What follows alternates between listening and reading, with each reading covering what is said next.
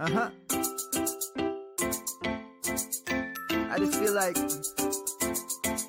I've been around the block, ripping up fantasy stock, working around the clock.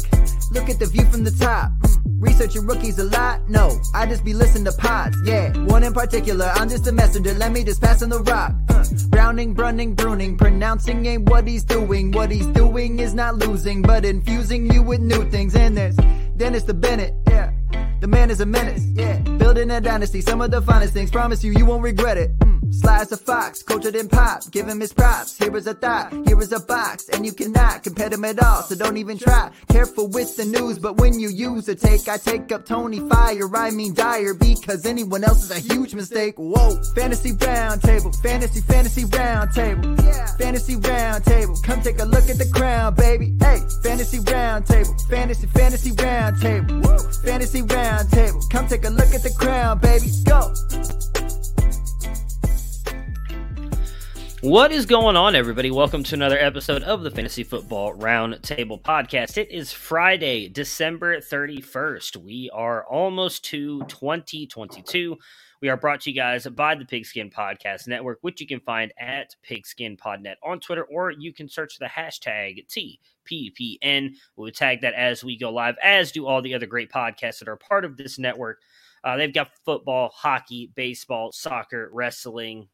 Got it all. Check it out for all of your needs. Gentlemen, how are you guys doing on this amazing New Year's Eve? Yeah, that's right. I'm doing fantastic. My wife had to go to the Rose Bowl, so I'm in another one of those situations. She wasn't supposed to go. They didn't sell enough tickets on the alumni tour, so she was like the fifth or sixth host, so they only sent like 4. Well, Wednesday morning at 8 o'clock, she gets a call from the person who is like in charge of the board of trustees at Ohio State, and her entire staff came down with COVID. So my wife stepped in, and now she's out in LA getting ready to go to the Rose Bowl tomorrow, and I'm at home with my 2 fabulous kids. I guess I don't have to say that. One's at work and one's asleep, so. These are the assignments that you need to try to get yourself put on. Be like, hey, I'll be there, emotional, physical support, just present with you throughout the whole day, anything you need. Well, my son, if my oldest was a year older, I might have been able to pull it off. But hey, there's plenty of Rose Bowls in Ohio State's future. Let's hope. No, I've got interestingly enough, you say that Jackie's lucky enough to get to go do that. One of my good friends that I've known for almost 2 decades now is actually, he works with ESPN now. He is one of the main cameramen for the SVP show. He is doing the Rose Bowl coverage for ESPN, so he is there as well. So I'm excited for him. He's a big college football fan as well. So it's going to be a great scene. Rose Bowl always is, and having Ohio State Utah, I think it's going to be a great game. So it's going to be fun for them. Is, much like him, she's working. So she's working 14, 15 hours a day. It isn't like she's just hanging out, seeing LA and going to the game. So. Yeah. He posted earlier. He sent me a message, I guess, because they got in yesterday. And they were doing a bunch of, I guess, like pre-shot stuff. I don't really know how TV stuff works, but he was trying to explain it to me. And he was explaining it was like 50 degrees and like pouring rain. Yeah, and they were having to do all this stuff and setting up. And I was like, well, I'm pretty sure the weather's going to be fine in a couple days, and you'll at least get to somewhat enjoy. It's probably a little bit different for him because while he's working, he's still like filming the game, so he still gets to watch it. Where I don't know, if she's got to be doing different stuff and all that other stuff. But it's still probably got to be a great experience. How she described her arrival in LA, she said, it's like we just flew around Columbus for 5 hours and then landed back in town. That's what the weather was like. Well, at least somebody's getting sunshine. It's been weird because Colorado has not recorded. We had snow, obviously, back in the spring. I think our last snow was in May, but we have not actually had a measurable snowfall in the fall. It's supposed to be coming in off the mountain tonight. Hopefully it puts those fires out. Yeah. That was tough. I'm in Colorado Springs, a little bit further. Those are a little bit north of Denver by Boulder, but we have been getting raked for the last week by nothing but high wind warning. Last night I actually dropped down to sleep in the basement for a while because my entire house was vibrating and I didn't want to lay up there trying to go to sleep, hoping that my door didn't blow in. But it's still a little bit windy this morning. I'll let the wind and the 50s go. I'm fine to take some temperatures in the 30s and 40s if we can let that wind go, because it was insane. A lot of prayers for the people in Boulder. They've already, as of last night, they had lost more than 500 houses, which is bigger than any of the fires I've lived through here, which have been intense. Just deeply sad, really tough way to begin the new year. Thoughts and prayers for those people. Yeah, 100%. All of our thoughts and prayers with them, and hope everybody is able to be safe with that. And hopefully, as you mentioned, maybe with the snow coming in, we can finally put those fires down. No easy way to transition from that to the Dynasty GM. But Dennis, tell us, with our seasons wrapping up, what's a good way people can use a really cool tool to help their Dynasty teams? Well, there's no off season in Dynasty. We're just getting ready to get fired up. It's going to be trade season, jockeying for draft position, rookie evaluation. Do you want to dominate your Dynasty league? The Dynasty GM from Dynasty Nerds is the tool you need to get the job done. It integrates seamlessly with MFL, Sleeper, Flea Flicker, and FFPC leagues. More leagues are going to be added, or more platforms are going to be added this offseason. You can use the League Analyzer to identify your team's strengths and weaknesses, and then match it up with another team that has opposite strengths and weaknesses to generate a trade that's going to help both. Use the trade calculator to put together league-winning deals, player shares tracker to keep track of your rostership, get exclusive rankings, and more. Use code ROUNDTABLE for 15% off the monthly or annual subscription. Bundle the Dynasty GM with the Nerd Herd to save even more. That's code ROUNDTABLE at dynastynerds.com, Dynasty GM. I'm still not. The Falcons, sorry if you guys can hear my wife just like laughing away right there in the background. Week so my read was funny? No, she was laughing at me being an idiot, and then I thought didn't realize I muted myself and then unmuted myself, and then that's the whole thing. You know, you guys get to see my stupidity behind scenes. Most people don't get to see that live, so. And you're muted, Matt, so I can't hear what you're saying. This is our blooper show, so happy New Year. Yeah, you know, it's you know, we're heading into the new year, having a lot of fun. So the Falcons and the Bills play this Sunday. Falcons are 7-8, Bills at 9-6. Matt, what Falcons do you trust to play this week? You know, I think Cordero Patterson, you're still playing him because he's maybe not the most powerful rusher, but he gets involved in the passing game. Kyle Pitts, I still think, is a top 12 tight end option with the volume he's getting.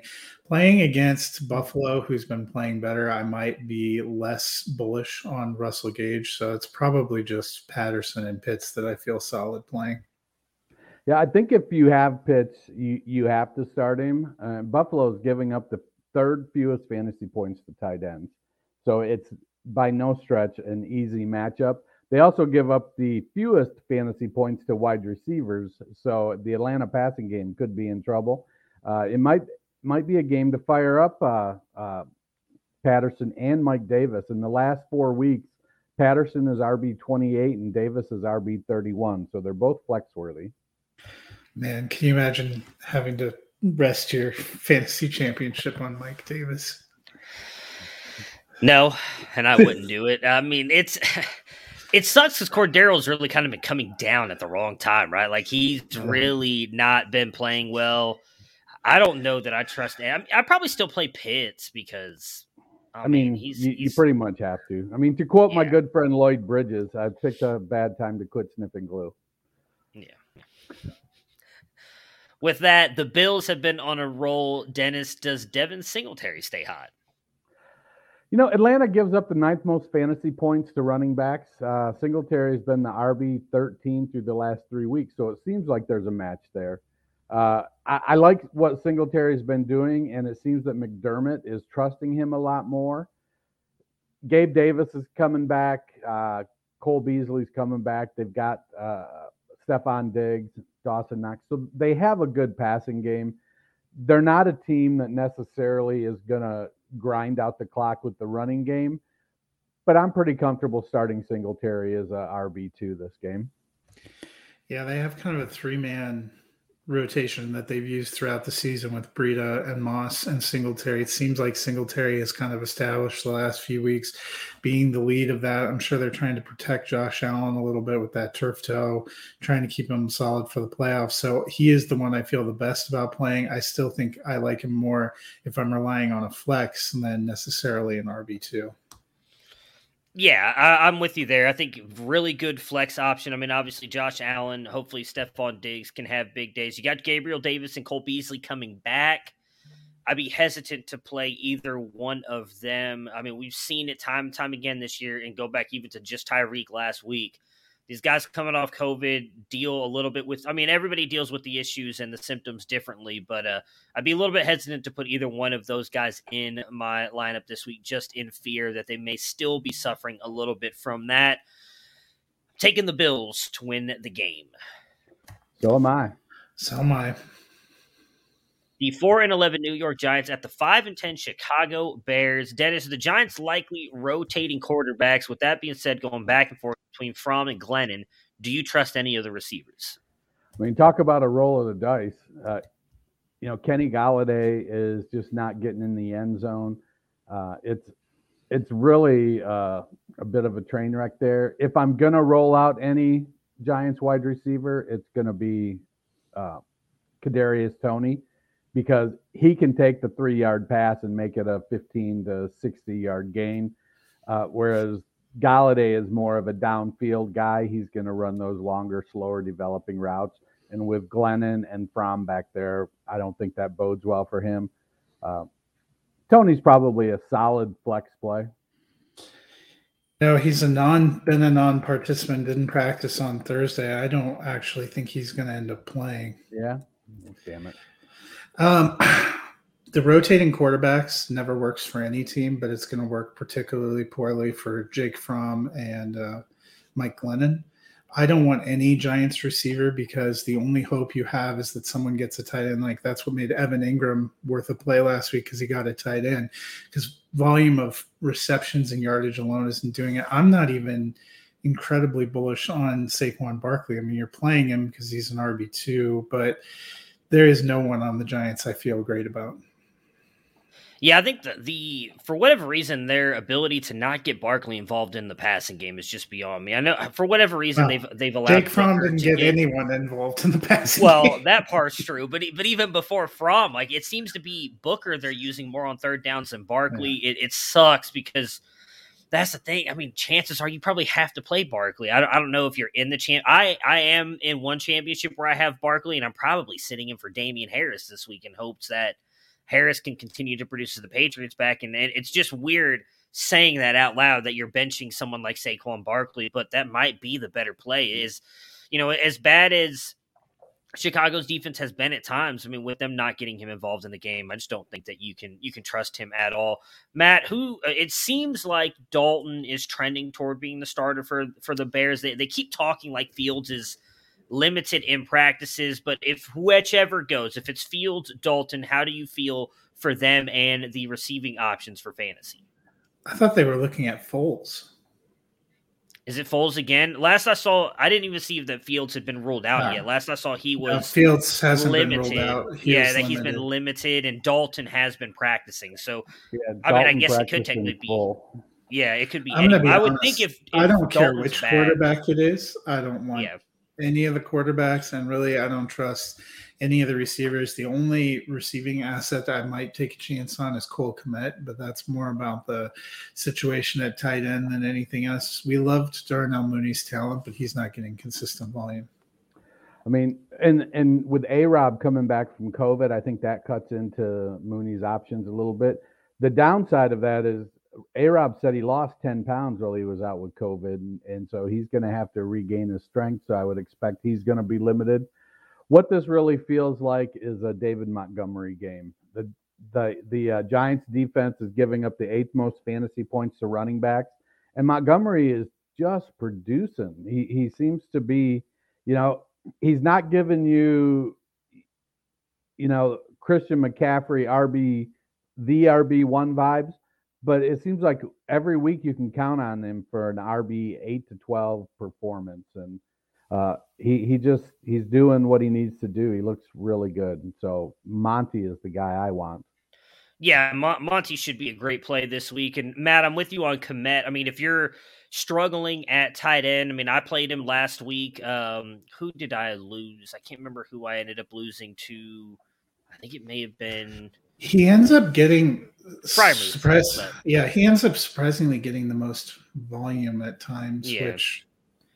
Yeah, I mean, it's not a high upside, but it's a decent floor. Right around like 6 to 8 points. And I feel like if there's a team he could score against, it's probably the Giants. And I mean, like I have him, and I have him in 2 spots, and I have Freiermuth, and it's just one of those things where, you know, at my point, I might have to end up playing him because I don't know if Freiermuth's going to be cleared from concussion protocol, but they're almost the flip, though. Cole Kmet seems to be getting plenty of targets between the 20s, and then it's nothing but Jimmy friggin' Graham when they get in the red zone.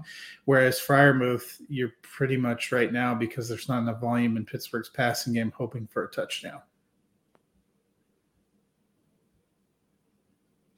Yeah, isn't Freiermuth out though? Not yet. He's still questionable. Okay. He's still questionable. Yeah, that's why I said like you may end up having, if you're in a situation like that, because you don't want to trust. I mean, probably the only one you're going to be able to pick up is Brian or Njoku. Hooper's probably rostered somewhere. So, well, if Freiermuth is out, you know they've got Zach Gentry, right? No, not in a championship week. We're going to be lucky if Pittsburgh can support Deontay Johnson and don't say that because I have Deontay in a lot of places too, and Najee. I'm so invested in the Steelers. You know what's questionable is the Steelers' offense in general. Right. Oh, I agree with you on that. No, I would also say if Fields does end up playing, I would trust him as a super flex starter. He's been a top 10 quarterback the last couple times that he's played, I think just because of that rushing upside. So if he's good to go, I would feel comfortable putting him in.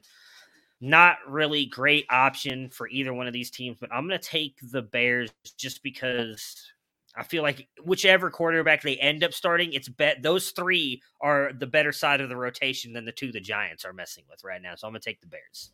Me as well. Yeah, I'm also taking the Bears. Well, I almost went 4-11. The 11-4 Kansas City Chiefs at the 9-6 Cincinnati Bengals. Matt, with CEH out, are you cool with firing up Darrell Williams? Yeah, you know, he's been really good when CEH has been out the last few times. He gets involved in the passing game and the rushing game. They've been relying on the run game more. So I think Darrell Williams could be a running back 2 this week. I mean, it comes down to the options you have, I think. The Bengals can be kind of stingy to running backs. They're giving up the 8th fewest fantasy points. So I'm probably more comfortable with Williams as a flex play. It's just, it's coming down to the options you have here in the finals. Williams will definitely get, as the word definitely came out of my mouth, I remembered Derek Gore. So, what the hell, who knows? But I think Williams is a comfortable flex play. Yeah, I think I'm with you. I actually wouldn't mind playing him as an RB2, but the Gore thing, Derek not Frank Gore scares me a little bit. That is what because he gets a lot of those receptions. Williams has been a good runner though at times when CEH is out. So regardless, we feel comfortable playing him whether it's in your RB2 or your flex spot. Real quick before we move on to the Bengals side, Dennis, I mean, you feel fine, assuming you survived not having Kelsey or Hill last week, one more week removed from dealing with everything you're good to fire them up in your week. You're not worried about any kind of ramifications? Well, I think you're worried every week now. It just is, it's the wild, wild west out there. And so if I have Kelsey, he's in my lineup. And if I have Hill, he's in my lineup. I can't imagine there's, 12 other tight ends or 24, 36 other wide receivers that I'm going to put over them. So, I'm going to roll them out there. Do I expect that, they're going to score 20 and 30 points? Probably not. But, I think I can probably get 18 to 20 out of Hill and 14 to 17 out of Kelsey. Yeah, this might be a lower scoring game than we're thinking because both these defenses are decent. We'll do some things to test the offense, but if you have Hill or Kelsey, I think you have to play them as long as they're active. The thing that's weird is so Cincinnati, they're 7th in sacks in the NFL. But they're really low. They're like bottom third in pressures and hurries. So they're either sacking the quarterback or they're just not getting there. So that's going to be a problem. So even if, let's say, they get 5 or 6 sacks on Mahomes, he's still likely to have a ton of time back there on the other snaps. So. Yeah, I'm with you guys on Hill and Kelsey, and I'll also just add in really quick, and if either one of you disagree, you can let me know. I'm still not starting Hardman or Pringle. I just can't. I know they had good games last week, but don't. Okay, I just wanted to double check because they had the good games last week, and I get. Yeah, we saw Pringle's best game of the year last week, so if you started him last week, props to you, but not this week.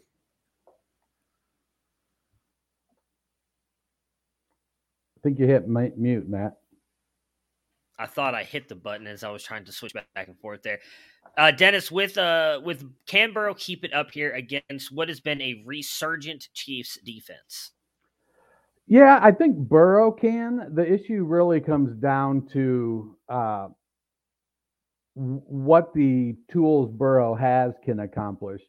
Kansas City's allowed the 6th most fantasy points to quarterbacks, but they're 16th to running backs, 23rd to wide receivers, and 13th to tight ends. So you take that and you take that defense, and then you take a team that has a bunch of weapons, and now it's like, well, who are you going to bet on? I think Burrow is the play there. You're not going to sit Higgins. You're not going to sit Chase. You're probably not going to sit Boyd, and you're not sitting Mixon, but you may want to temper expectations. It's going to be interesting to see how it plays out because they are really explosive.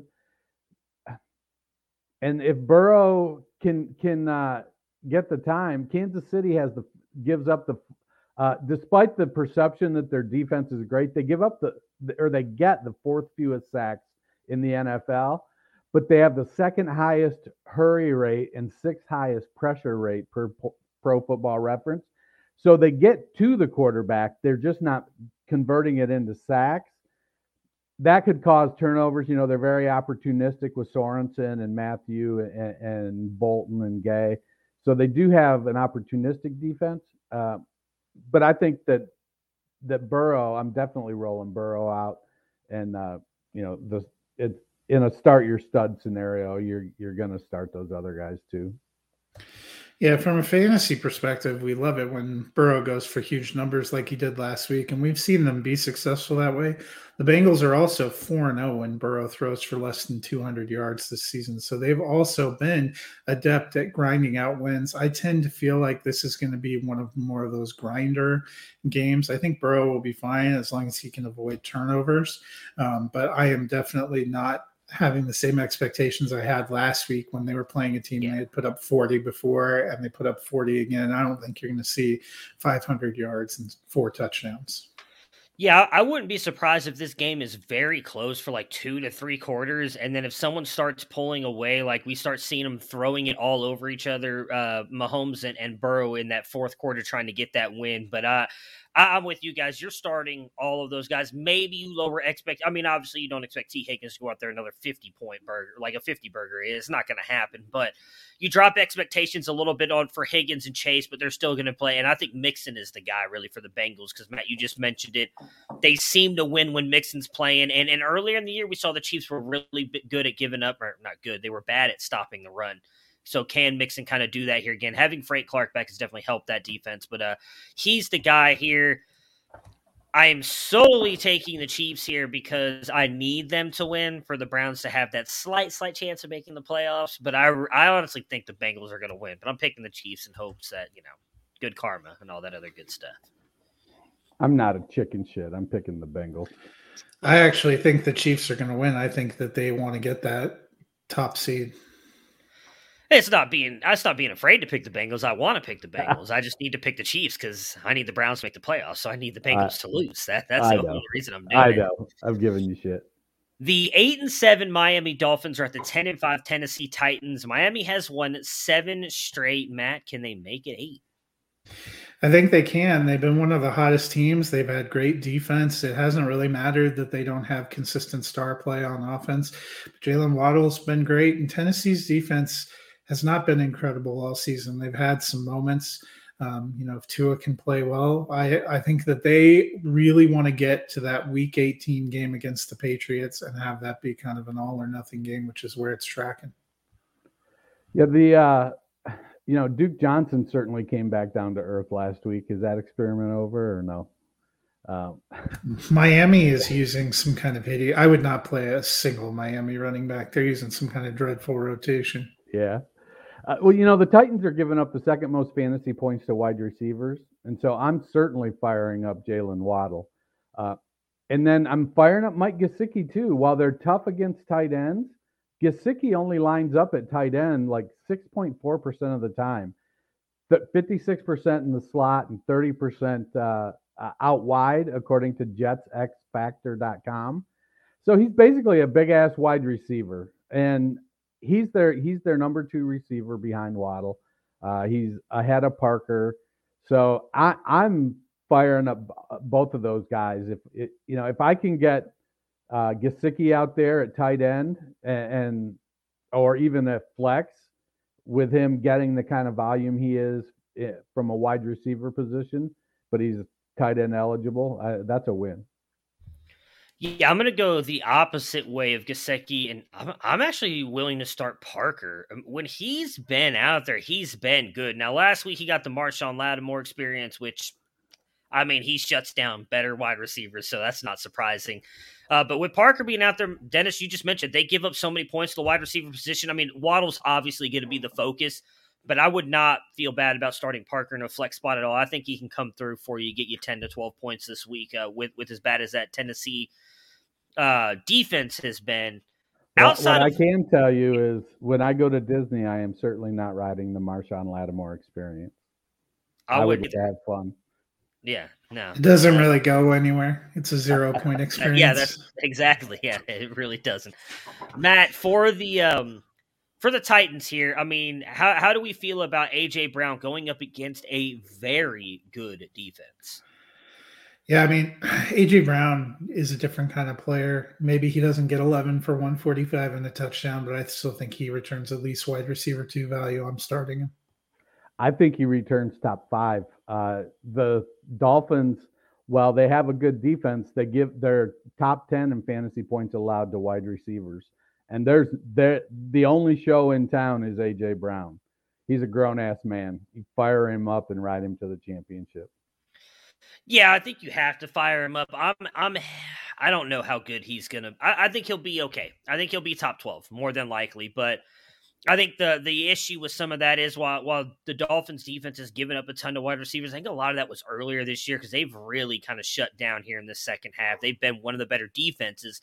So knowing that A.J. Brown is really the only threat in town, are you willing to start the Dolphins defense this week? Yes. Yeah. Yeah, so the Dolphins have been shutting down these high-powered offenses, the New York Jets, the New York Giants, the Carolina Panthers, the New York Jets, the Houston Texans. Yeah, they've been kicking it up the last 7 weeks. Hey, Houston Texans offense has actually been pretty good. Don't you disrespect Davis Mills like that. They're good relative to expectations.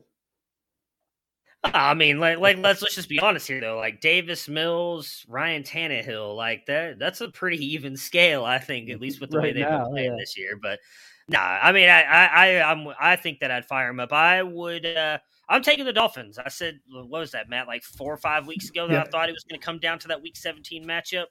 They've got to win today to make that happen, or Week 18 matchup. So they've got to win today or Sunday to make that happen. I'm taking the Dolphins. I'm also taking the Dolphins. It's another clean sweep. It's not good. It's not good, boys. This is not looking good. No, we've been in the zone. I was like 11-5 last week, so you guys had to have been pretty close. The 8-7 Las Vegas Raiders going up against the 9-6 Indianapolis Colts. Dennis, which Raiders are you trusting here going up against the Colts? I want to trust Josh Jacobs. Bisaccia's been a lot more willing to give him the ball. Maybe it's a function of Kenyon Drake being out, Jalen Richard coming back and, not being the kind of guy you want to give a whole lot of touches to. He's been RB10 the last 4 weeks. Colts are tough. They've given up the 7th fewest points to running backs. I think you've got your starting Jacobs probably is an RB2 if he's on your roster. If you're fortunate enough to be able to flex him, then lucky you. They give up the 7th most fantasy points. Wait, wrong one. The Colts give up the 4th most fantasy points to tight ends. But I mean, who can you trust on the Raiders? Waller's coming back. If he plays, is he going to split time with Moreau? You just don't know if he's going to step back into his 12 target spot or if they're going to ease him back in and split time with Moreau. If for some reason Waller is out again this week, I think you're okay firing up Renfro as a Hail Mary kind of tight end. Moreau, you mean? Yeah, that dude. God. If Waller is active, I'm playing him. I'm playing Hunter Renfro regardless. If Waller is not active, I don't want Foster Moreau because I just don't think there's the same chemistry or anything. I agree with Dennis about Jacobs. You're probably playing him, but low end RB2. And then, Derek Carr's been decent. There are worse super flex options out there. Tannehill. Yeah. I thought Darren Waller was out. Is he not? I thought he was he returned to practice. Okay. And he's tracking toward he heard that they still were in the playoff race, so he got healed up. Oh no, now he just got put.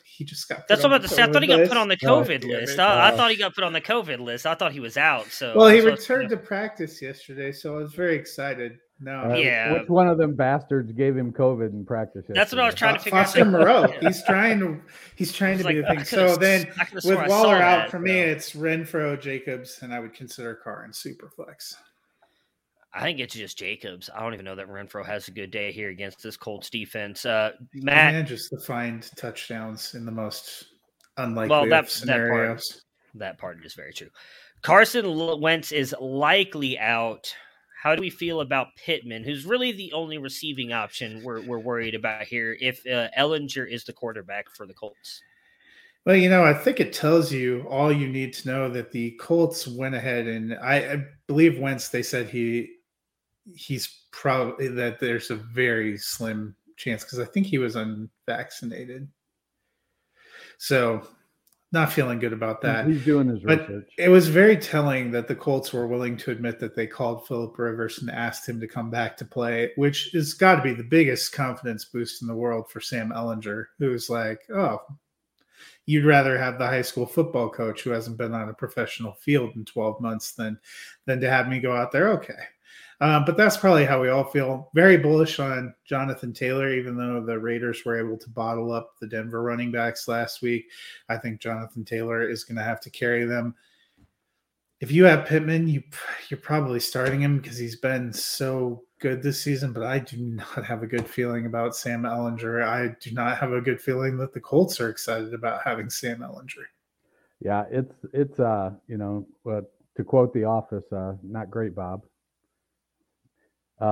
Maybe that's something else. That's Mad Men, right? That's Mad Men. Yeah, it's Mad Men. Whatever. I only have seen the GIF, not the show. Gotcha. Not great, Bob. The Raiders do give up the 7th most fantasy points to running backs. The thing we have to worry about here is Frank Reich getting cute. If he doesn't get cute and just gives the ball to Jonathan Taylor, then they have a shot. Seems like Frank Reich's seen Sam Ellinger play also. So yeah. Yeah, I mean, I don't want to hate all on Sam Ellinger. I wonder how much of that, too, is. I mean, they are still in the playoff race. They need to win to kind of keep pushing for that. And maybe it's one of those things like, well, we trust Phillip Rivers because he is a veteran and has been here before. but it's probably not great. Like you saw Philip Ellinger Rivers at the end of that. last year. No one was shocked that he retired. But I don't know. I don't want to hate too much on Ellinger. Yeah, Taylor's. I will say Philip Rivers made Ben Roethlisberger look like a deep ball threat last year. Fair point. So, that's exactly what Pittman needs. So, with all that being said, man, this is actually. I'm going to go Raiders. I think they get the upset. I'm going to stick with the fighting Jonathan Taylors. I'm also taking MVP Jonathan Taylor and the Indianapolis Colts. The 2-3 Jacksonville Jaguars at the 9-6. 2-13. 2-13. Sorry, 2-3 is practically the same thing. At the 9-6 New England Patriots. Matt, with Robinson out, are you playing any Jaguars in championship week? Absolutely not. The Patriots have a good defense. I think Jacksonville is going to be awful. Patriots defense number 1 in fantasy scoring this week. I think it's a realistic possibility. 100%. Yeah, it's a train wreck there. You don't want nothing to do with any of that. No. All right, so let's move on to sunnier pastures here, and that's New England. Damian Harris went off in Week 16. Dennis, are we in for a repeat? My hope is that they commit. It looks like Stevenson was activated from COVID, if I remember. Hopefully, they don't decide to do a wacky 3-headed timeshare with Stevenson, Harris, and Brandon Bolden. I think you fire him up. He's played really, really well. He's healthy as you can be in Week 17 of the NFL season. He looks good. I like Harris. I would like to like Harris, but there are two things holding me back. One, Josh McFucking Daniels and his never-ending player rotations. And two, Damian Harris was added to the injury report with a hamstring injury that has caused him to be a limited participant in practice. And that gives me a huge amount of pause that they're going to rotate with Ramondre Stevenson. Don't put that juju on me, Matty Bobby. Well, I think if the Patriots get up big, which, they may not even need an offense to get up big against Jacksonville, then we see them rest Harris, who is probably a better weapon for them in the playoffs and against Miami. And we see a lot of Bolden and Stevenson. Yeah, I think the only thing in that scenario is hopefully Harris goes off before that, or at least get you a little bit, maybe get you 60, 70 yards and a touchdown, and then they're kind of like, okay, take a seat. I'm playing him because of what he's done. I've thought he's the better running back for the Patriots. Now, the thing that always worries me is it always seems like Bill, once a guy goes off, he switches him and puts the new guy in. It's like, hey, you did great for us last week, son. Take a seat. Let Ramondre go out there and show us what he can do. So it's, I guess, kind of what you get when you're relying on New England running backs, and that's usually heartbreak. But I am with you guys. I'm starting Harris and then hoping for the best of this week. Taking the Patriots. Me too. As am I. The 11-4 Tampa Bay Buccaneers at the 4-11 New York Jets. Dennis, which Bucs are you playing this week? Just so you know, Mike Evans has just been pulled off the COVID-19 list. Does not mean that he'll play because he is still technically dealing with the hamstring issue, but that is at least good that he's been removed off the COVID-19 list. It should be a smash spot for Rojo, but it comes down to who does Bruce Arians hate the least? Is it Rojo or is it Keyshawn Vaughn? Because clearly he hates both of them. I think you got to fire up Ronald Jones if you roster him, and the expectation is flex worthy, maybe low end RB2. But with Vaughn popping off for that 55-yarder last week, I could see Arians getting a little, curious about it and say, okay, well, I've been riding his ass for 2 years now. Maybe he's finally come around and let me put him out there. We've seen Vaughn drop pass when he first got in the game, when Fournette got injured. We've seen him not be a great blocker. But we know Rojo is an awful blocker and a worse pass catcher. So I feel like it's a 50 attempt game for Tom Brady, even though they're playing the Jets, just because they're going to not want to do anything with the running back. So I'm starting AB, Gronk, maybe even O.J. Howard. If you're starting O.J. Howard, you're just basically giving up on the championship.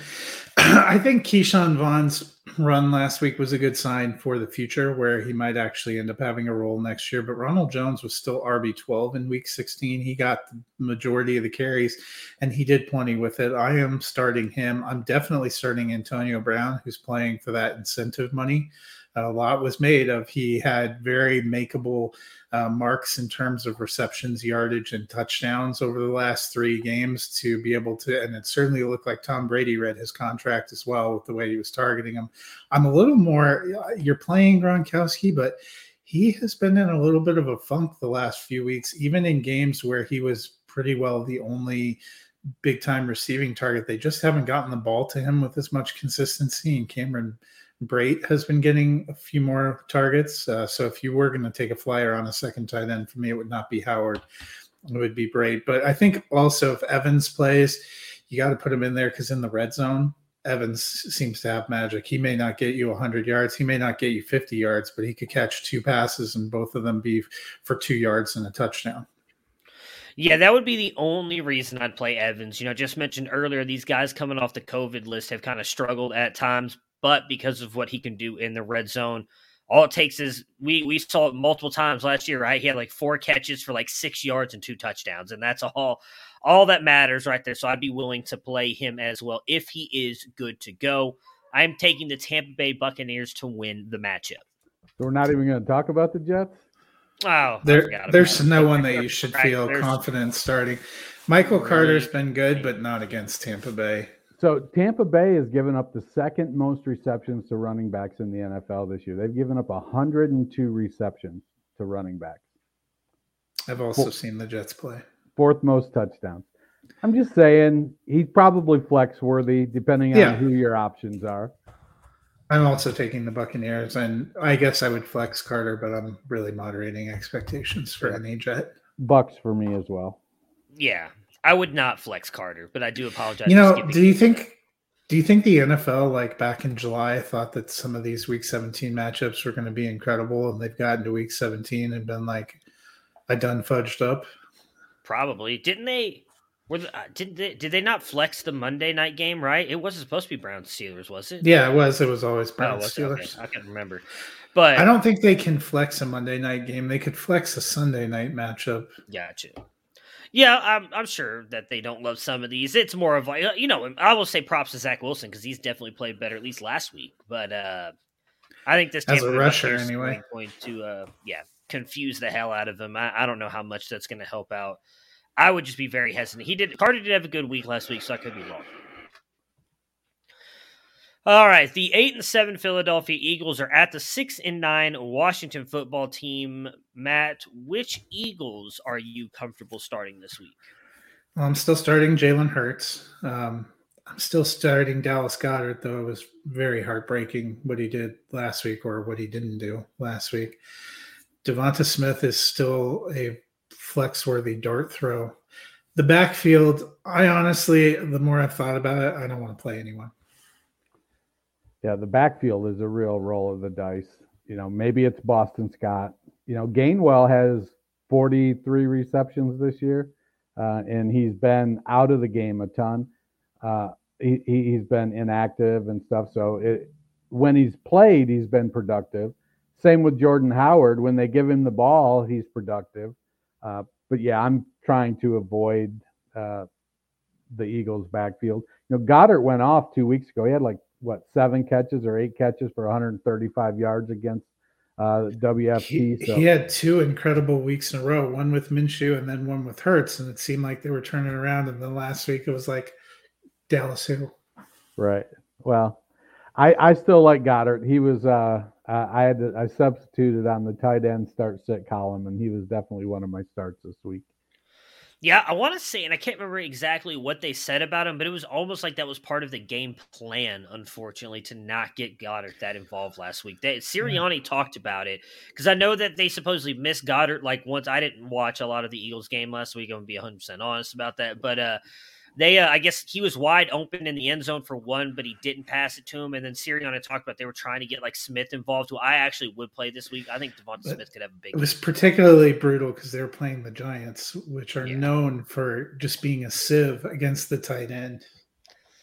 Yeah, there's only so much you can do. But yeah, I'm with you. The one thing I'm starting Hurts. The one thing that worries me is I know he had the big game against Washington. Was that 2 weeks ago? But it was really buoyed by I think he had 2 rushing touchdowns, and both of them were just like kind of QB sneaks in.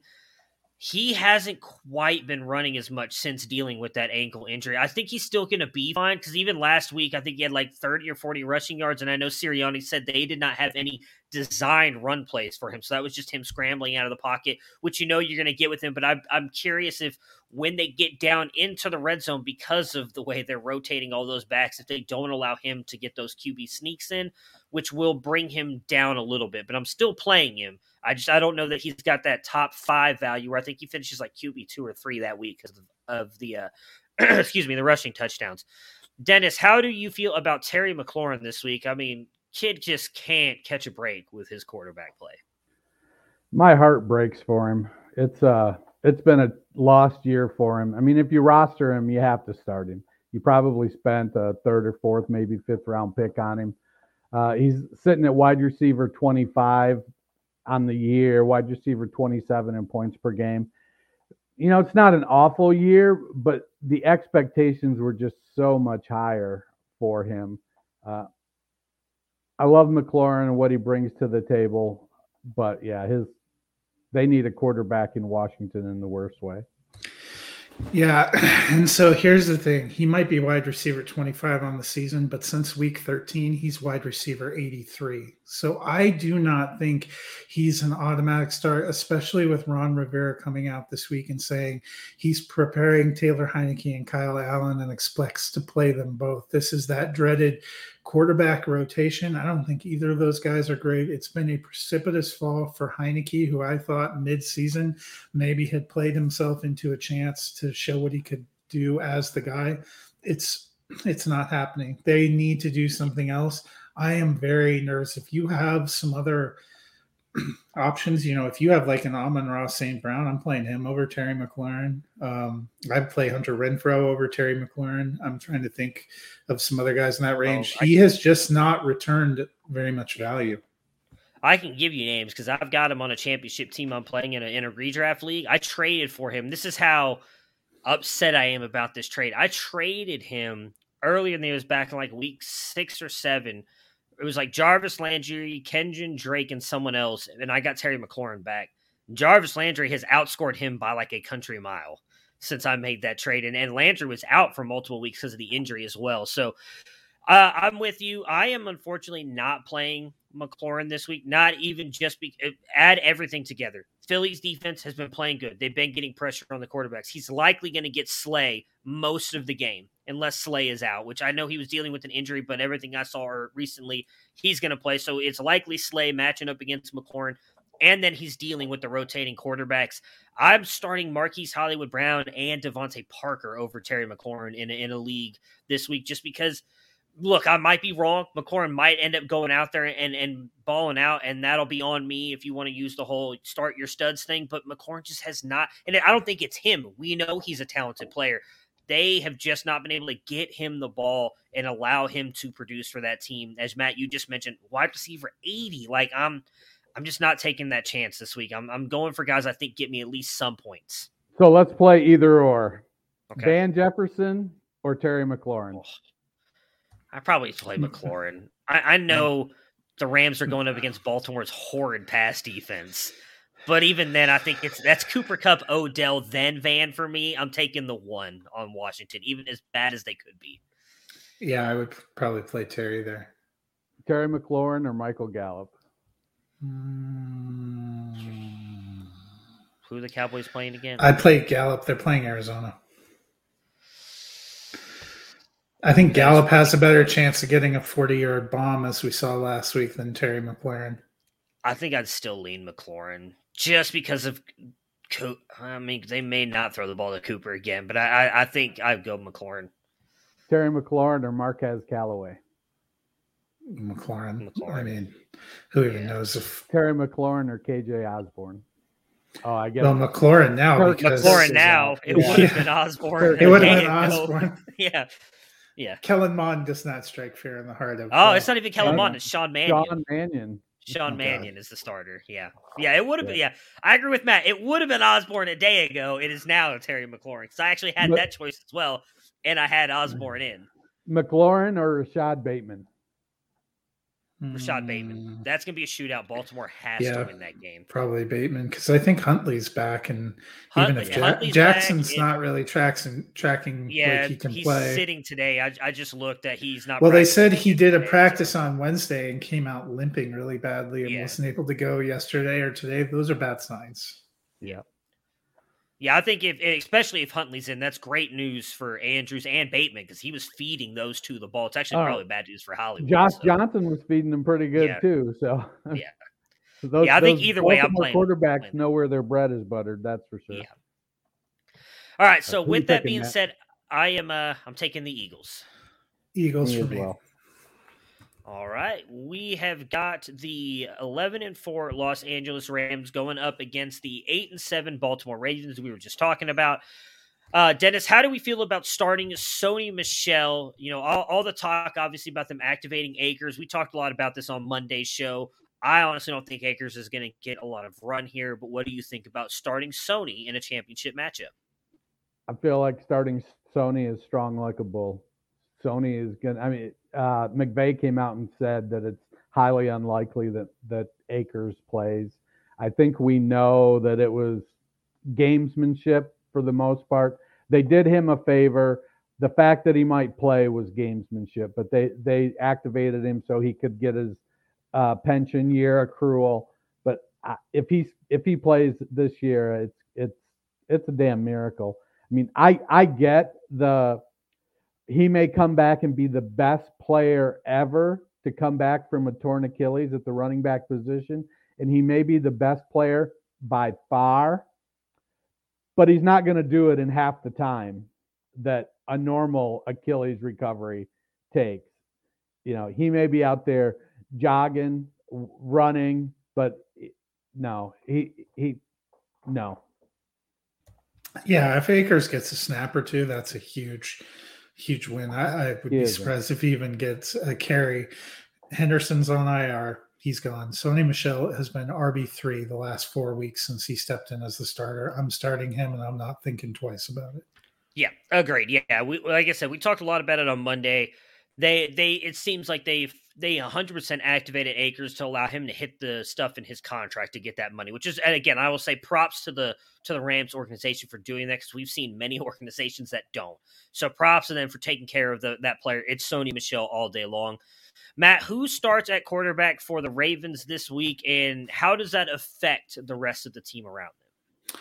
Well, first of all, it's looking a hell of a lot better than it was a week ago where no one was available except for Josh Johnson. I thought he acquitted himself pretty well, but Huntley's been activated. Lamar Jackson, we just mentioned a minute ago, tried to practice on Wednesday, came out limping, didn't go yesterday, didn't go today. I honestly do not think he gets in there, in part because we've seen Huntley be really decent.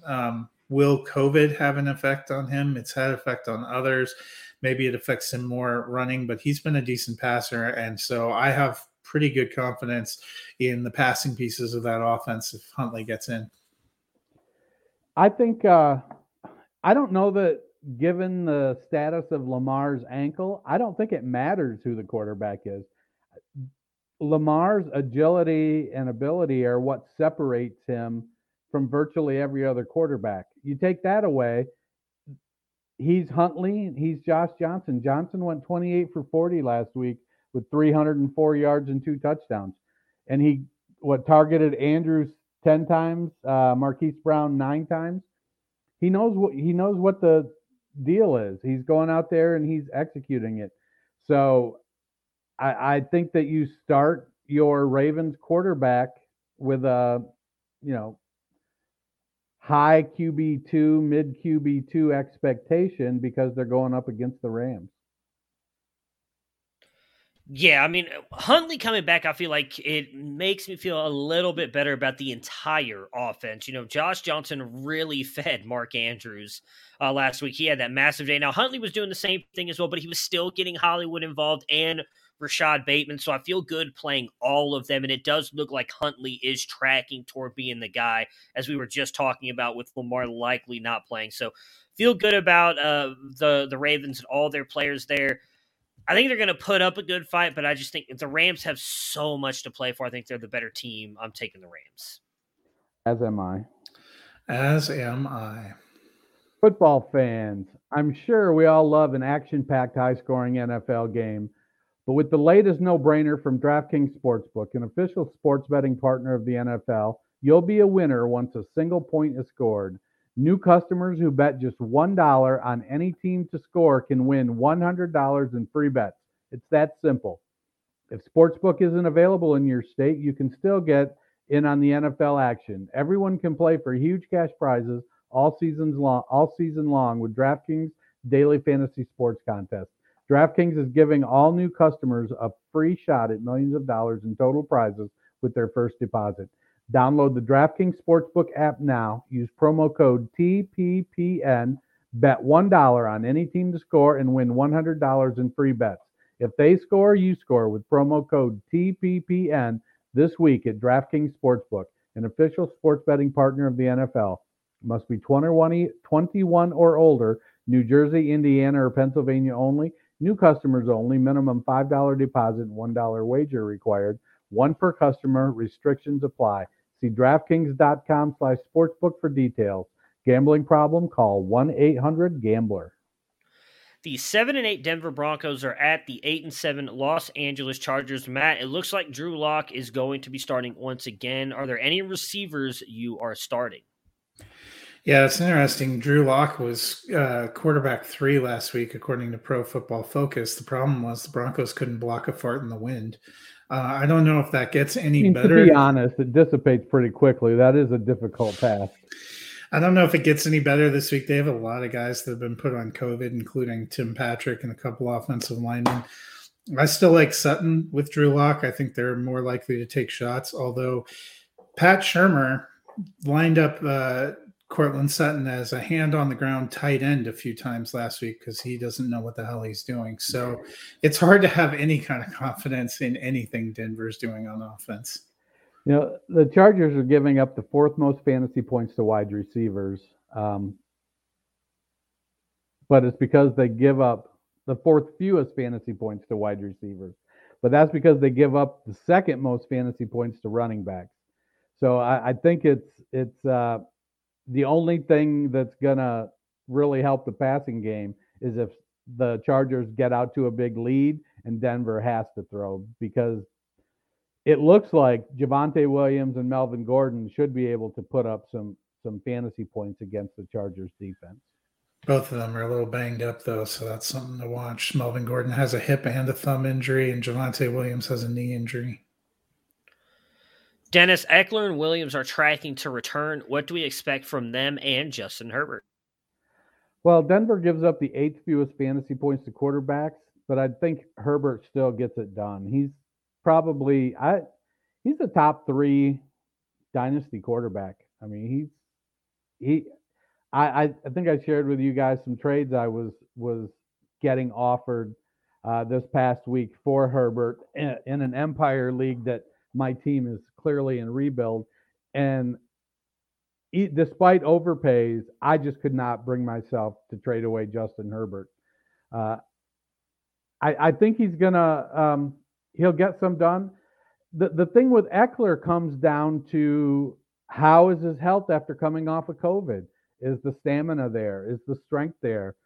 If he's not severely affected, then I expect he could have a normal game. But if he's winded, we saw Justin Jackson put up a phenomenal game last week. So the Chargers have no qualms about going to the backup if Eckler needs a blow. And we've seen Jackson can put up some points. So the Broncos actually beat the Chargers when they played the first time this year, which was kind of a surprise. And they did it by forcing Justin Herbert into some costly turnovers and interceptions. The Chargers have played better on the road than they have at home, and we've seen Herbert struggle with some untimely turnovers, especially in home games. So I'm be a little bit cautious. I think this could end up being another low-scoring game. Their first matchup was a game that was in the teens. I expect this is going to be the same. Yeah, I don't think it's going to be that high scoring either. Mike Williams, as Dennis just mentioned, may still be dealing with some issues. We've seen that happen a lot with these guys. Denver has a good secondary. Keenan Allen, I think, is going to be the likely guy Herbert goes to, but I could see them shutting him down a little bit. And Eckler as well is coming back from that. Do they still play Justin Jackson with as good as he was this past week? I think this could be a low scoring game for the Chargers Broncos. I'm taking, though, the Chargers to win the game. Chargers for me as well. I'm taking the Chargers as a reverse jinx. The 4-11 Houston Texans at the 8-7 San Francisco 49ers. Matt, are we buying Rex Burkhead as a fantasy starter again this week? I don't think he gets 150 yards again, but I didn't think he was going to get 150 yards last week, so who knows? But actually, the way they are using him and the way that offense has been playing, I do feel comfortable putting him in a flex spot. Yeah, I mean, he's what they got. They haven't activated David Johnson off of COVID yet, as far as I'm aware. Nobody's rolling out Scotty Phillips. Royce Freeman continues to unimpress. So, Burkhead's averaging 15.1 points a game over the last 3 weeks. So he's going to go out there. He's probably good for 10 to 12 points this week, which is good in your flex. If you're not playing, if you're looking for a floor flex, Burkhead is your guy. The Niners are susceptible to the passing game, and Davis Mills has severely outperformed everybody's expectations for him, and he's starting to get that connection with Nico Collins going. So Brevin Jordan's looking good, even with Brandon Cooks out on COVID. They could put up some points. Are they going to score 35? Probably not, but they could make it competitive for a couple quarters. Yeah, I think a low-end flex play is the right place for him. Dennis, what do we expect from Trey Lance this week, who is likely going to get the start with a banged-up Jimmy Garoppolo? Well, I don't know. I'm going to defer to you. You're our college scout of the group. What do you think is Lance has looked not ready earlier this season. Is he ready now? I mean, nothing that I've seen in the limited time we got to see him on the field shows that he is ready, and I don't know that I trust Kyle Shenanigans either with the way that he's handled anything in San Francisco. I think if they run the RPOs well, I think he can be fine. He's obviously a rushing threat as well, but him diagnosing coverages, not forcing balls in is going to be the big thing. We've seen the Texans defense has actually been playing pretty good the past couple of weeks. So I think that if you do play him, if he does start, he's probably a top 15 quarterback, maybe top 12 because of the rushing upside, because I would not be surprised if he takes off quite a bit in this game. But I would bet, especially if Elijah Mitchell comes back, which I know they're saying there's a chance that he plays this week, I wouldn't be surprised if Shanahan leans heavily on that running game, maybe a bunch of screen passes to Debo and Ayuk and relying on Kittle more than putting the game in Lance's hands. Yeah, I feel like we're probably looking at one or two deep shots, but for the most part, it's going to be pretty much the short passing game. Yeah, it's going to be interesting because Jimmy G has played well enough down the stretch that the 49ers are really going to have to consider what they want to do long term. I think it's good for them if they get a chance to see Lance start another game to give them some kind of idea of how he can adjust, how he can fare. When he made a start in week 5, he was QB 20, but he didn't have a touchdown either as a rusher or a passer and had a turnover. I think he will get at least 1 or 2 touchdowns against the Texans. I think he's going to be good from a fantasy perspective. I don't know if we'll walk away saying, man, he's a great quarterback, but I think he'll be fine from a fantasy perspective. All right. That's it. 49ers. Yeah, me as well. I'm also taking the 49ers. The 10-5 Arizona Cardinals at the 11-4 Dallas Cowboys. Dennis, which Cardinals pass catcher do you like? Is Zach Ertz the top option again this week? Yeah, I think Ertz is, but I also like Kirk. I want to say I didn't write down the time frame that I looked at when I grabbed these numbers for the receivers, but I think it was probably 4 or 5 weeks. Kirk is wide receiver 11, AJ Green is 46, and Antoine Wesley. Maybe it's only 3 weeks. Antoine Wesley was wide receiver 80. Kirk has stepped up and is the guy there, and Ertz is the guy. From the passing game, those are the two you want, and it's pretty much it. AJ Green could go off. I mean, he's a formerly exceptional wide receiver who's just gotten old. But, like Toby Keith says, he may have his I ain't as good as I once was, but I'm as good once as I ever was moment against the Cowboys. Yeah, I'm with Dennis. If it's among the wide receivers, Christian Kirk is the one that I have the most confidence in. But Zach Ertz really does look like he's been kind of the guy on the security blanket, especially since DeAndre Hopkins went out. Kyler Murray was looking for him in crucial situations last week, and I think he's a good play at a position that's sometimes a little bit hard to figure out. Yeah, I'm 100% on board with playing Ertz as a top option this week. Murray peppered him with targets last week. I think the same thing happens as they're likely going to be behind against a very good Dallas Cowboys team. Matt, that is your NFC crush. That's the team that you really like to support when your Broncos aren't doing so well. So how are you approaching the Cowboys backfield? Zeke has looked much better since putting that knee brace on, looked more explosive the past couple of weeks. How are you valuing him and Tony Pollard? Yeah, you're probably, I think you're probably still starting both because Pollard seems to be getting enough work as a rusher and receiver most weeks. I don't expect them to be up, like they were against Washington last week, where it ended up being garbage time largely the entire second half, and they pulled anyone of consequence because there was no point. I think this will be more competitive, but their offense has been doing well. Ezekiel Elliott is always a threat in the red zone. Tony Pollard's consistently getting carries and targets, so he has some flex value. I just think the ceiling, there was a time where Ezekiel Elliott was a no-brainer top 5 option. That time has passed. Yeah, Elliott's looking a lot better, and I'm trying to find who it was. Somebody had posted on Twitter that this past week he reached his highest speed since like week 6. Now it was still like 2 mile an hour slower than he hit in week 6, but he's getting a little bit of quickness back. He's probably as healthy as he's going to be for the rest of the season. I love Zeke. I'm a big Zeke fan. So if I have to play a Dallas running back, I'm definitely going Zeke over Pollard. And I expect Zeke's probably going to be high-end RB2. Probably, I'd place a top 15 expectation on him. Yeah, I think he could get some rushing touchdowns. Matt mentioned it. He's big in the red zone, right? And that's kind of where I think Dallas is going to have to be, because Arizona has been a decent team. I think both teams have a ton to play for in this game. So I think that Zeke could score you a couple touchdowns, and if he gets you 2, he could end up easily getting you. It may only be 14, 15 points, but if he gets you 2, that's all that matters. That's coming through for you. So I'm with Dennis on that. I think easy top 15 option this week, because I think he'll get a couple touchdowns. I am taking the Cowboys to win the game. Cowboys for me. Cowboys for me. The 6-9 Carolina Panthers at the 7-8 New Orleans Saints. Dennis, are you playing any Panthers this week? I think you got to play DJ Moore if you have him, at the very least in a flex spot.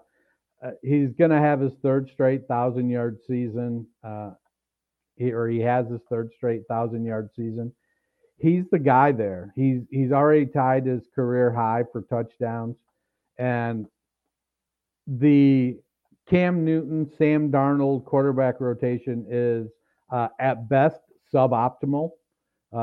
It's a train wreck there, and I saw on NBC Sports Edge today a blurb that mentioned that owner David Tepper was thoroughly embarrassed by the state of the Carolina Panthers under Matt Rule. We could see Matt Rule get Chip Kelly'd here if we're not careful. We could see him get ruled out. Right. Bingo. I'm with you. I'm playing DJ Moore, but he's more of a wide receiver 3 for me. That quarterback rotation leaves me cold. Yeah, I wouldn't play him if you don't have to. I'm hesitant that he's going to do anything with Darnold coming back. Matt, aside from Kamara, is there any Saint you like in Week 17? I think if Taysom Hill is out there, I'm going back to considering him as a super flex option. But that's pretty much it. Their offense hasn't been great. They're doing a lot with defense. Yeah, I'm. If I have to start any Saints players, I'm praying to who's the founder of the Mormon Church? I'm praying to him for Taysom Hill. Joseph Smith. I'm praying to Joseph Smith for Taysom Hill's good health. That's for dang sure. If it's Ian Book or Taylor Heineke, no, it's not Heineke. Who do they have? It's Simeon. They're all three of them are off the or none of their quarterbacks are currently on the COVID list. So it seems like we barring some shenanigans. I feel like you have desperation plays at wide receiver or tight end. So hopefully with the new COVID rules, you're not that desperate. But it's Hill and it's Kamara, and that's it. Yeah, I mean, I think you have to trust Hill, but again, it's the same thing. Running quarterback coming off COVID, I'd be a little hesitant to think he has a great game. But I think if he's out there, you probably don't have many other or they don't have better options, especially with as good as he was scoring earlier in the year. Saints for me. I don't think there's any shot the Panthers pull this off. Yeah, Saints for me as well. And for me. The 2-12-1 Detroit Lions at the Seattle Seahawks, who are 5-10. Dennis, DeAndre Swift is active, and from everything we're hearing from Coach Dan Campbell, he is playing this week. Are you trusting putting him back in your lineup? I think you have to. I mean, he was dynamic all season until he got injured. So if they're going to be dumb enough to play him, if he's on my roster, I suppose I have to be dumb enough to play him too. Don't outsmart myself. If you're rostering Swift and you're in the playoffs and he's active, I think you got to roll him out there. Yeah, and they said Jared Goff is doubtful to play on Sunday, so I think they're going to want to have a strong running game to help, another probable Tim Boyle appearance. So Swift, I'm playing him if he's active. Yeah, I mean, if he's active. Boyle's going to go, 12 for 25 with 130 yards? Amon-Ra St. Brown still went 991 and 1 with Boyle as a quarterback. He gives them a decent receiver, and the other thing is Swift would give them another decent receiver. Yeah.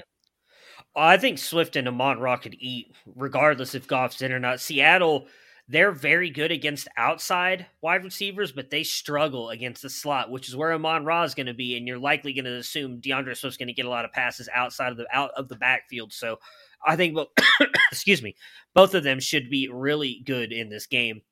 Matt, how do we feel about Metcalf and Lockett during championship week with Seattle's offense kind of struggling?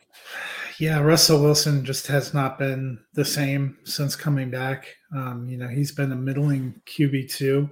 He seems to have zero chemistry with DK Metcalf, but at the same time, Metcalf is one of those guys where all he needs is one big play to kind of make your day. So you're still starting him in a flex. I like Lockett probably a little safer of the two options because he seemed to have still a better rapport with Wilson. So he's still a start for me, probably wide receiver 3 flex range as well. It just, gone is the day where you're counting on those guys to help save your championship run.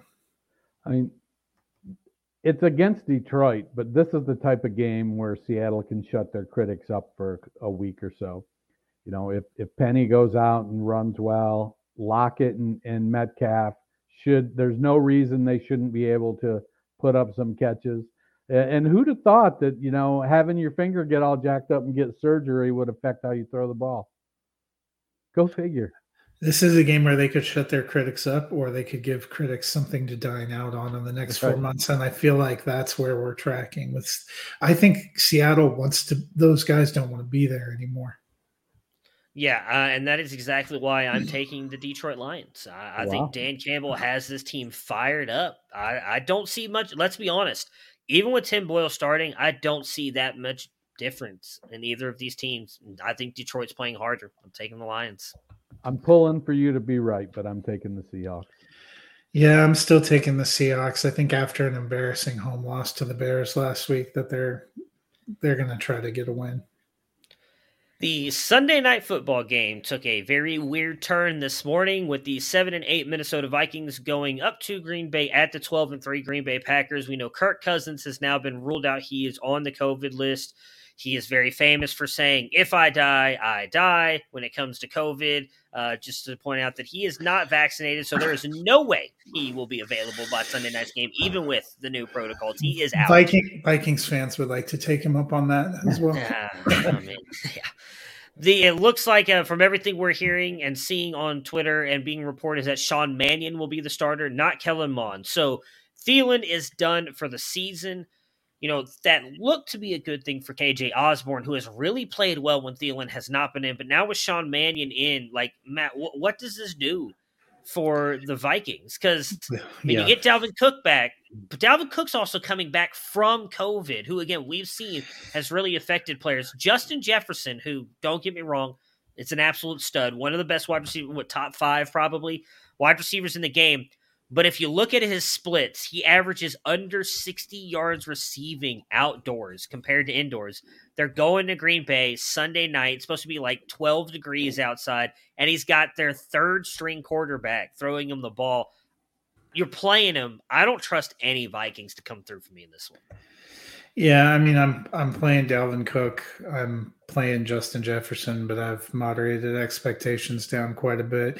This went from could be an interesting game to this could be a horse whipping. I have nothing to add to those comments. So let me ask one more question on that side of it. Now knowing this, because I think coming into this game, I agree with you, Matt, looked to be a very good game. You were avoiding Green Bay's defense that has been one of the better defenses for fantasy scoring. Has that now jumped up to one of the top options, even though they're going up against Dalvin Cook and Justin Jefferson, everything else surrounding this team? Would you be willing to play them in your fantasy championship? Probably a top 12 option, but I don't know if I'd say they're at like a top 5 option, but they would be a fine play. Yeah, you probably have to, you're playing them with the expectation that they're going to get some turnovers, because I would, even with Mannion, I would think that Cook and Jefferson are still going to get some yards and probably a touchdown between them. All right. On Green Bay's side, Dennis, aside from Rodgers, Adams, and Jones, are you playing anybody else from the Packers? You know, I think you can make a case in deep leagues. You know, we play in some, 3 running back, 4 wide receiver, 3 flex type of leagues. There's definitely a case for starting A.J. Dillon in the flex there. Dillon is playing, and this is the type of game too. You can make the gamble that Green Bay gets up and that they just use A.J. Dillon. I almost called him Corey Dillon. They just use A.J. Dillon to grind the clock out and get, he out at one of those games where he out snaps and out touches Jones. Jones outscores him for fantasy because he, catches a few receptions and scores a touchdown or 2. But that Dillon just kind of grinds the clock and ends up with, 23 carries for 83 yards or something like that. And Dillon has shown himself to be a capable pass receiver as well. So let's not forget that. MVS is the deep flex you want when you're praying for the Hail Mary. He's your 3 catch for 96 yards and a touchdown guy.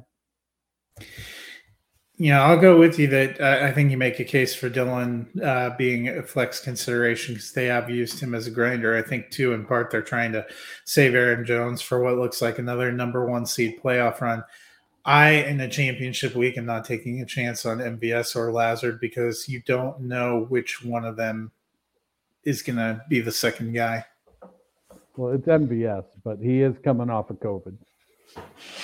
Yeah, I could see Dylan having a good game, especially now if the Packers are able to just kind of run it up. Do we see a like Dallas Cowboys, Washington football situation like we did last Sunday, where then the Packers, they have the game well in hand, rest the guys because they're going to have a big week 18 as well. They have to win that game to make sure they secure that number 1 seed. So they start resting players, and that includes guys like Aaron Jones. So A.J. Dillon gets a ton of carry in the second half. I am taking the Packers to win this pretty easily. Me as well. Surprised you guys weren't on the Sean Mannion train. I thought about it for like half of a half second, and then I changed my mind. I was taking the Packers before, so nothing changes. The 7-8 Cleveland Browns at Heinz Field, or should I say Ketchup Stadium, for the Pittsburgh Steelers. 7-1 here, going up. Big Ben's last appearance, from what we're hearing, there at good old Ketchup Field. Dennis, aside from Chubb, any Browns you're willing to play this week? Yeah, I think Jarvis Landry is certainly wide receiver 3 territory.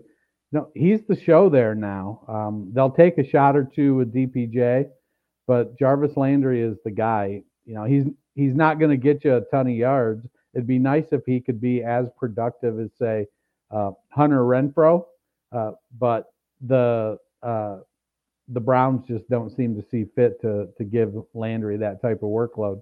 But I could see Landry with, 6 catches for 79 yards and, God willing, a touchdown. Yeah, I'm with you. I think Landry is definitely worthy of a flex. I'm also waiting for the Steelers to somehow back into winning the NFC North or AFC North title, and this not being his final home game after all of this. I mean, they've got a shot. We talked a little bit about it on Monday. This is the game right here, right? Like, the loser's done. They've got no shot. And the Browns are done if someone else wins. I can't remember who it is, which they'll know that going into the game.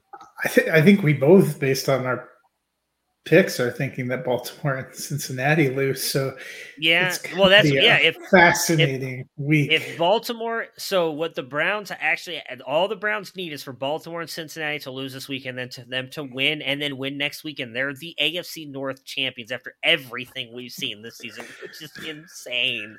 So to me, let me which is exactly why Baker's gonna shit the bed, and we're gonna lose, and it's over. Glad you brought up Baker. If they win this week and they win next week and they win the AFC North, does all the talk about moving on from Baker Mayfield end? I was going to bring this up anyways when we got to the Browns. I was waiting because I don't know if you guys saw Alex Van Pelt gave an interview this morning. I think it was to Mary Kay Cabot or something. I guess they were doing like some of their media stuff for the stuff. He says that Baker has been held back because of the harness. That is the actual issue with Baker right now, and he thinks we will see a much, much better Baker in 2022. Regardless, so that harness on his left shoulder is holding back his right arm. I'm not a quarterback, so I don't know. Sometimes those things can screw up your rhythm and your ability to play, and if he's in massive amounts of pain, that could be doing too. You know what Bob Vila says? A good craftsman never blames his tools. But we haven't heard Baker blaming the harness. Yeah, Baker we have other people who have played the position saying, regardless of what he says, his proxy is doing it. Well, I mean, Baker's never been afraid to say anything, so I don't. He hasn't. His wife certainly isn't.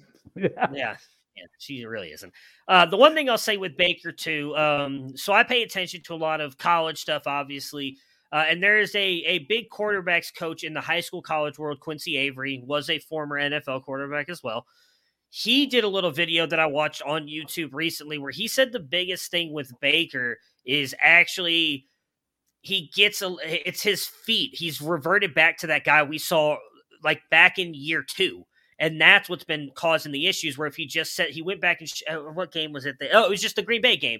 He went back and showed a lot of the stuff like he's not setting his feet right, and he's putting it like I can look at it from like a baseball point of view. You know, sometimes when you're trying to go the other way, when you're going and you're planting your foot, you kind of angle it toward where you're trying to put your bat, and you put your bat down and you try and angle the ball where you want it to go.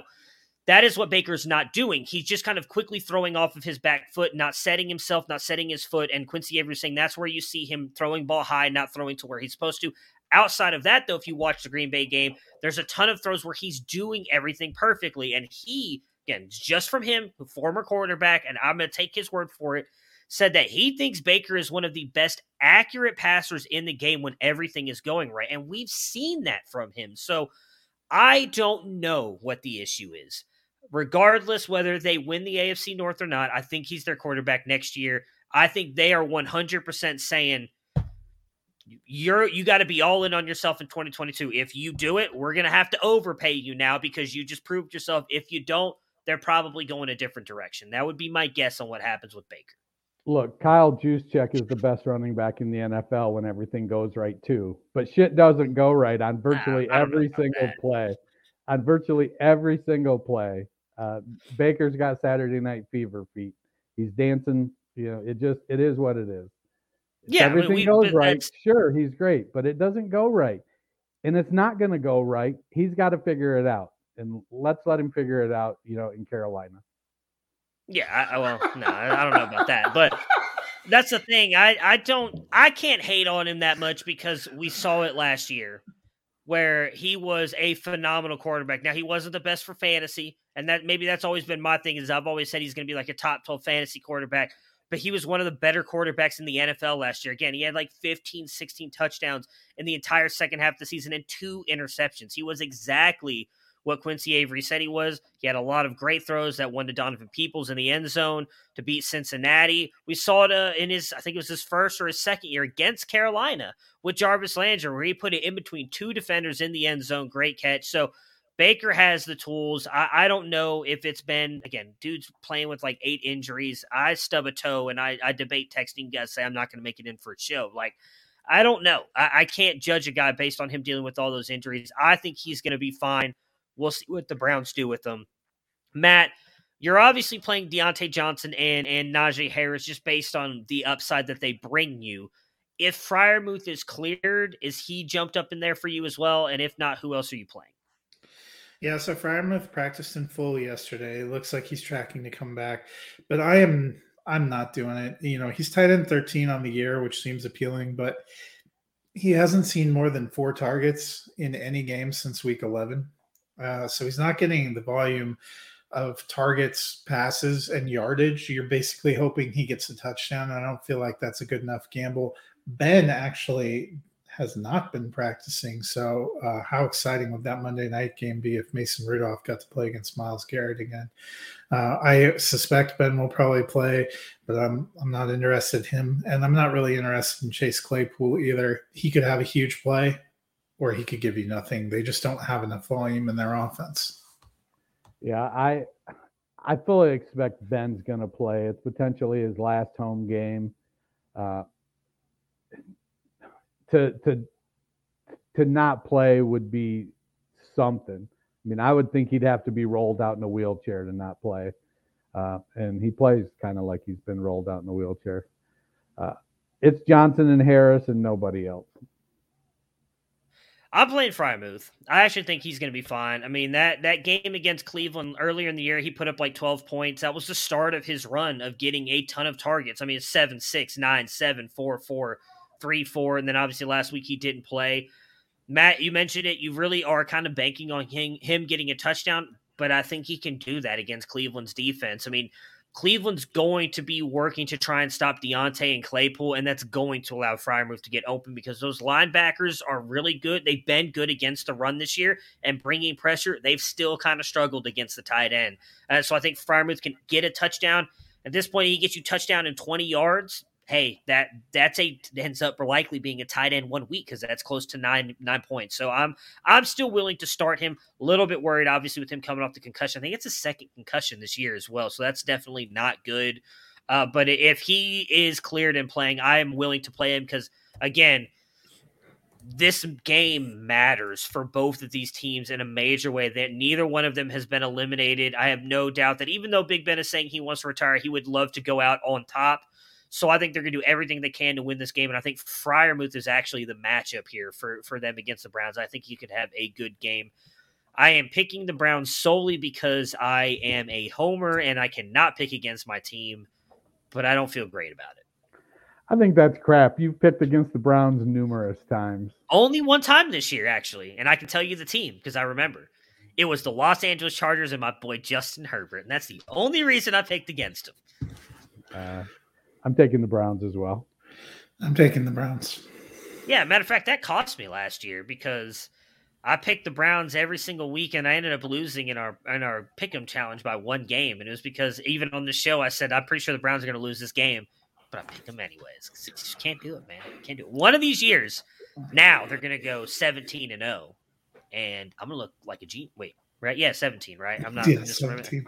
18 weeks, 17 games. Messing me up. They're going to go 17-0, and I'm going to look like an absolute genius. All right, so that will do it for us today. Everybody enjoy the new year. If you just like watching football, we've got a ton of great college football games on today and tomorrow leading into Sunday, Monday. We'll be back again on Monday to recap everything and get you guys ready for, if you do play in Week 18 matchups, games for that as well. Enjoy the new year. Happy New Year to everybody. Thank you guys so much for making this a great year for us. Gentlemen, if you have anything before we get out of here. Go Buckeyes. Happy New Year. Prepare for glory! I don't know if you got your popcorn ready. Do you got your popcorn ready? I came out the womb, I was ready. And he's hit the end zone for an unbelievable touchdown. I would be honored if you played football for this team. Throw it up above his head. They can't jump with me. Golly. Oh, they tackle him at the 40-yard line. Who can make a play? I can. Who can make a play?